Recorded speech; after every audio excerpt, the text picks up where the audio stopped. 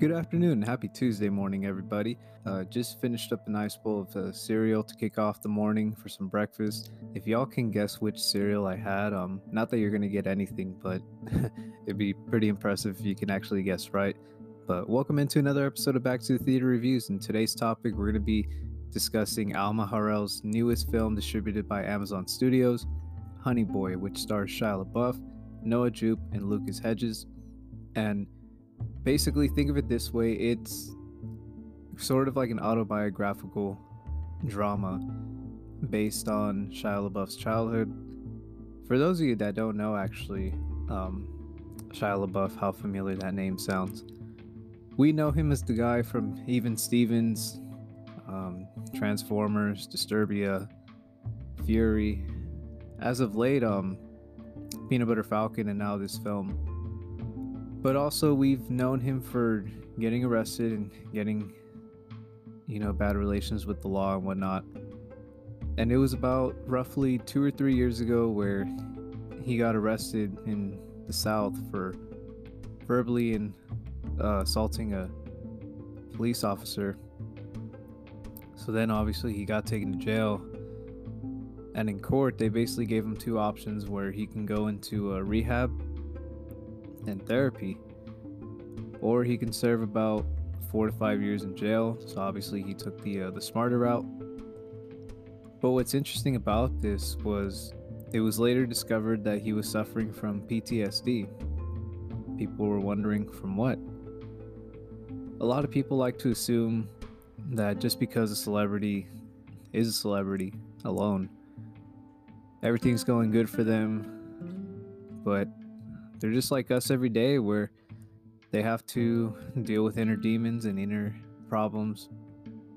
And in this case, we learned that Shia LaBeouf actually had a rough childhood. Very, very rough childhood. So this screenplay for this movie was written during that rehab process. And that's basically how it is displayed in this film too. It's not just exactly Shia LaBeouf's childhood all throughout the movie, but it does show a little bit of the rehab process that he went through. Not as much as I initially wanted it to, but it's at least something. Gives you a little bit of insight of what this man went through, and it's tragic for sure. So we're gonna dive into it really quick. I caught a screening over at Irvine last week, finally, just because I love indie films. But the problem is sometimes you gotta wait for them to come to your local theater. And I was like, hey, you know what? I really want to see this movie, so I'm gonna drive out to Irvine for it. And my first quick thoughts is this film is very raw, and it doesn't shy away from anything. It displays Shia LaBeouf's childhood the way that it's meant to be seen. It doesn't hold back on anything. It doesn't try to do the safe route or try to make things look a little bit blossom over things. There you go. It shows all types of abuse that he went through as a kid, whether it was verbal or physical. And it just kind of blows because you look back at it now hearing all this, and it's like you were excited to get a new episode of Even Stevens or other works that he was on. And to think at the end of the day that this is what it was happening to him, it's a total bummer. We take a lot of things for granted, and obviously parents are one of those deals, especially when it comes to fathers. Some of us were blessed with great parental figures, whether it was your mom and dad, or maybe your grandma and grandpa, maybe your aunt and uncle, I don't know. But some of us weren't, blessed like that. And this film doesn't shy away from any of it. There's a little bit of light to it, though. It's not all exactly, depressing and whatnot. Don't worry. There's still a little bit of light in it. There was still a little bit of a decent relationship within the two. But at the end of the day, I'd say it was about 80-20, which was terrible. Now, Shia LaBeouf in this movie, he plays his father, which is probably the strongest act of courage I've seen in a while. He didn't want anybody else to play him. When he reached out to his father wanted Mel Gibson to play him, but Shia knew it from the beginning that he was going to play his dad. And I'm not going to say like I knew the guy or pretend like I knew the guy, but Shia LaBeouf puts on a performance where he just kind of disappears, where it's not Shia LaBeouf on screen, you're seeing his father.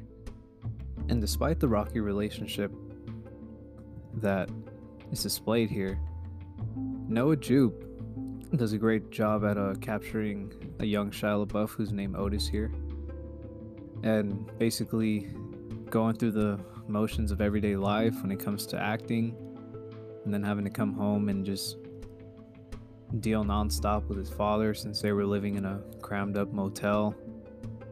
And then Lucas Hedges, he plays an older version of Shia LaBeouf, the one that's going through rehab, who's struggling to cope with everything that's going on. He doesn't want to accept that the reason why his mental state is all messed up is because of his father. But these people are trying to help him out as best as possible just because it was the better option. I mean, I'd rather do rehab any day than, look at bars every single day. And also, what I really liked about this movie too, in addition to how dark it was there's some certain scenes in the motel where the lighting, it's actually pretty nice. It displays it perfectly, especially around the nighttime.